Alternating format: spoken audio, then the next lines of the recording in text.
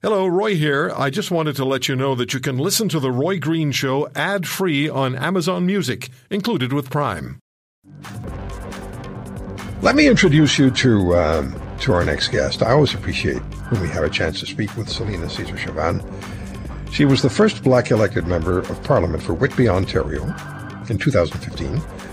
Over time, she came to understand that she was being tokenized by her government. This is what she's told us before, which would largely assign her appearances at events organized by black communities in Canada. So the new MP objected and came to question her party's commitment to diversity, equity, and inclusion. And Member of Parliament Caesar-Chavannes informed Mr. Trudeau that she wouldn't be running again in 2019 and was subject to angry tirades by the Prime Minister. So she left, sat as an independent, and didn't run again in 2019. Now, just 3 weeks ago, we'll have her explain to us what happened when Celina Caesar-Chavannes was on Parliament Hill and was subjected to checkpoints. We'll get into that in a second. But let me tell you a little bit about her. Her best-selling autobiography, Can You Hear Me Now?, is out in paperback. It's a tremendous read. She's launched an equity-based app, Maximizing You, the letter U. She's a champion of Mental Health Parliamentarian Award. She received that in 2017 from the Canadian Alliance on Mental Illness and Mental Health. She also was the Global 100 Under 40 Most Influential People of African Descent from Politics and Governance.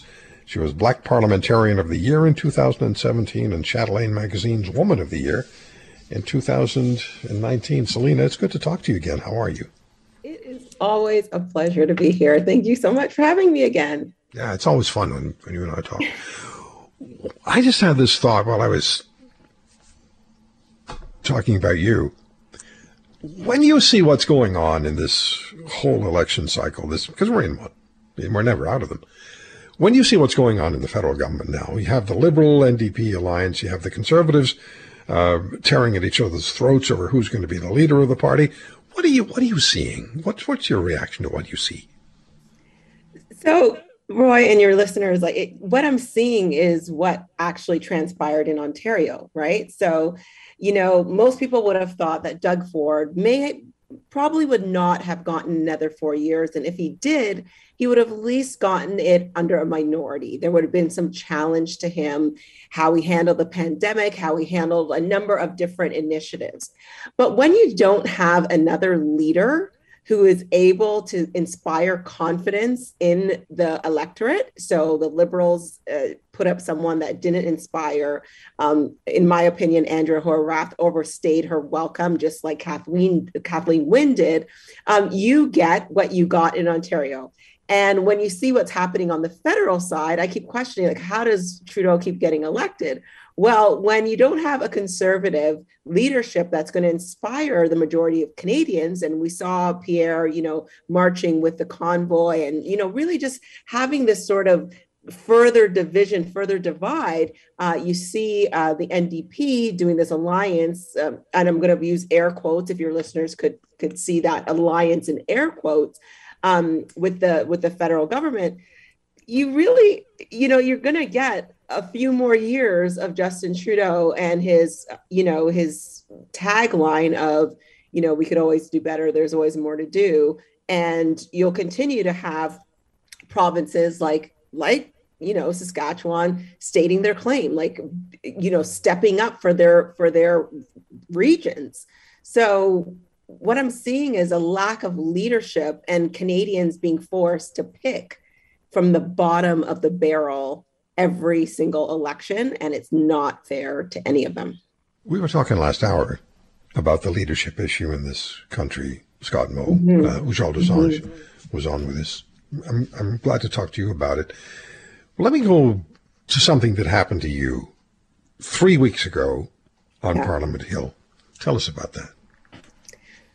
So I hope we get to dissect it a little bit more, but for context for your listeners, I'll tell them that I was on Parliament Hill with a group from Toronto Metropolitan University, or Ryerson. It was called the Institute of Future Legislators. So it's a bunch of young people who are interested on being on the Hill in some way, either as an MP or a bureaucrat, some way informing our democratic decisions. And the last trip that we took, it was 3 weekends, and the last trip was a trip to Ottawa in which they could actually sit in the chambers, in the Senate chambers, have debate, and sort of really mock up what they would do if they ever decided to go into government.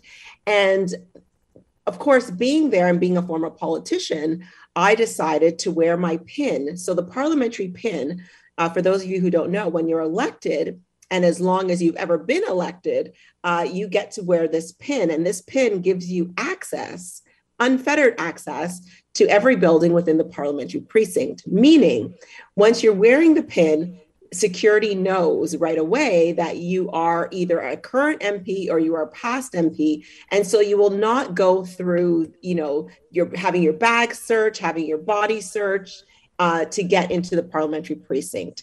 And on 3 weeks ago, that is exactly what happened to me. I had my pin on. It was highly visible. I made sure that it was where people could absolutely see it.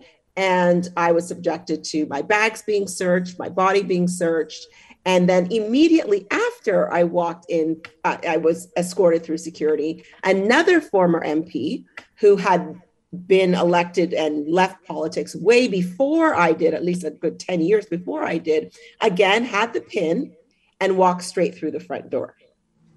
And that MP was not from a visible minority. She wasn't government. No, it was Peggy Nash, and she's been public with it, so I don't mind saying her name. But she just was told, oh, no, you don't have to. In fact, she was told, you don't have to go through security, Miss Nash. You could just go right through the front doors. So you're black. And again, you get that treatment. I'm not saying that people would recognize me. No. But they recognize the pin on both. Yeah. And so I was racially profiled versus. Well, I would say so. Yeah. Yeah. And you know what, Roy, when you think about that, when you think about how long I've been talking about this, so I brought this up in 2016, that this was happening to me, that I was not given access to parliamentary buildings, my office, getting on the bus. And people said, oh, Selena, you're a diva. You're expecting too much. What do you want people to hold the door for you? That wasn't the case. And when you talk about leadership, if in 2016, the prime minister had said, hello, this is my parliamentary secretary. I want the Parliamentary Protective Services to know who she is, to make sure that when I walk through a building and I'm safe and I'm protected by Parliamentary Protective Services, that she also gets that same treatment. If he actually stepped up as a feminist and as a leader and understood what intersectional diversity looks like, he would have done that 6 years ago. And that's why we have this continued repeated behavior, because of a lack of leadership from the top. Yeah, I'm thinking about the impact that it has on the young people who were there with you watching this going on. Oh, absolutely. And when you think about, so I also want your listeners, Roy, to think about the fact that this is not my house. It's not Justin Trudeau's hill. The parliament is the people's house. That's where the democracy, demos and kratos, the Latin terms, means the power of the people. And so when you have young people, when you have regular citizens being profiled, being unable to access the building based on what they wear, when you think about C-22 in Quebec, based on what they wear in certain legislators, based on their abilities in certain legislators, based on their skin color or their gender, or whether there's gendered washrooms. These are all points that limit access and a sense of belonging inside these institutions that are supposed to belong to the people. I know.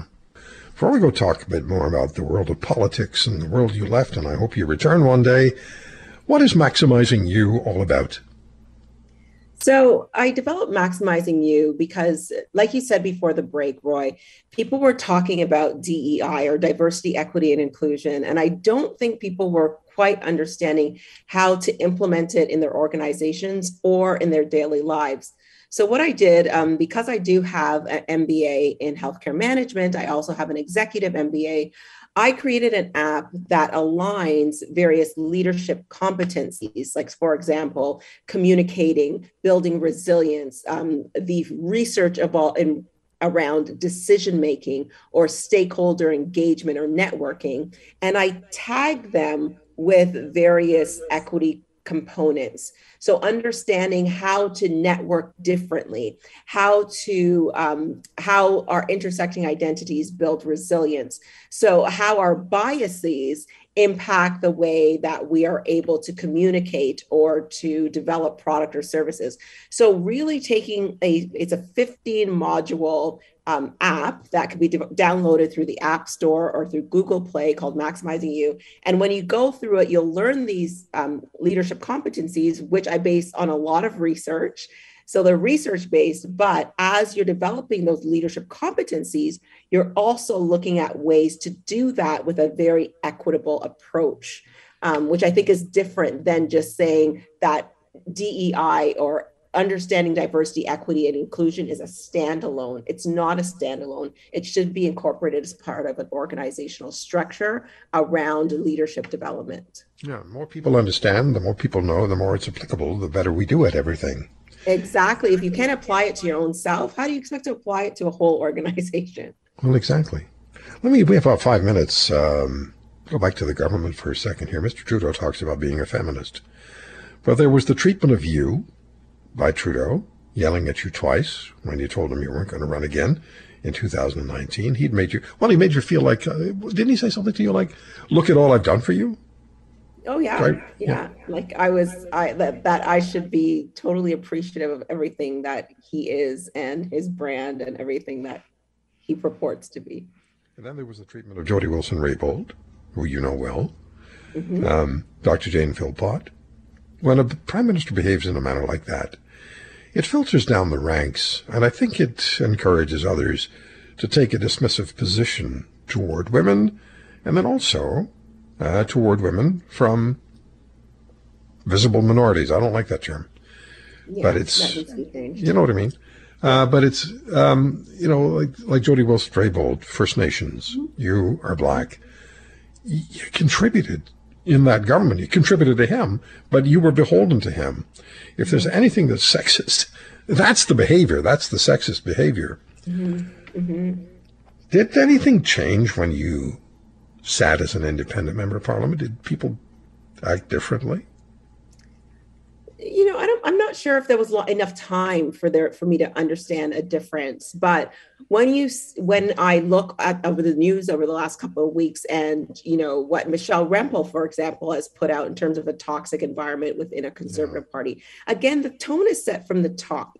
And if we really think about the 42nd Parliament, you had someone who purported to be a feminist, someone who valued diversity, and had problems with Jody Wilson-Raybould, Jane Philpott, myself, Leona Alleslev, Eva Nassaf. That's right. And it really sets the tone. And it's not just about women. It's about understanding that when you have a practice or an organizational culture that is so toxic that you don't give a sense of belonging, you cannot therefore really tap into the value that those individuals bring, irrespective of their intersecting identities. So you don't tap into that because people are so afraid to speak. They're so afraid to challenge. They're so afraid to give their opinion that might be dissenting. And it ends up costing Canadians. So, Roy, really quickly, we know that when you add diversity, it causes organizations to have a 19% higher return on investment, better decision-making, et cetera. And these are all done by McKinsey or Boston Consulting Group. We can look at the research. So when we don't do that, especially in our policy, when we're exclusive and toxic, it costs Canadians from having people who could really have great decisions at those decision-making tables that could impact them in a great way. I'll bet you there were people who, when you said to Trudeau, I'm out of here, I'm not running again, Yeah. And then when he behaved the way he did, and you sat as an independent, there must have been people who said, why did she do that? She was on the fast track. Oh my God, that road was paved with gold. Why would Selina do that? And unfortunately, I think that may be the preponderance of the attendees in Canada's Parliament. Instead of doing what they're supposed to do, and that is to stand up for themselves and then by extension stand up for their constituents, because if you don't stand up for yourself, you're not going to stand up for anybody else. 100%. If they'd done what you did, we'd all be better off. 100%. And you know what? To your listeners, there's this great essay by Clayton Christensen, who's this great Harvard professor, who wrote an essay called How Will You Measure Your Life? And in the essay, he says it's easier to stand by your values and principles 100% of the time than it is to stand by them 98% of the time. You have to draw a line in the sand. And I knew that I couldn't look at myself in the mirror if I accepted the behavior, if I got myself quiet and decided to be the model minority, which they call it, or to sort of be the nice version, the quiet version of Selina. I just couldn't do that. And so we have to stand in our values and principles and challenge. Otherwise, better will not be possible. If you want to hear more, subscribe to The Roy Green Show on Apple Podcasts, Google Podcasts, Spotify, Stitcher, or wherever you find your favorites. And if you like what you hear, leave us a review and tell a friend. I'm Roy Green. Have a great weekend.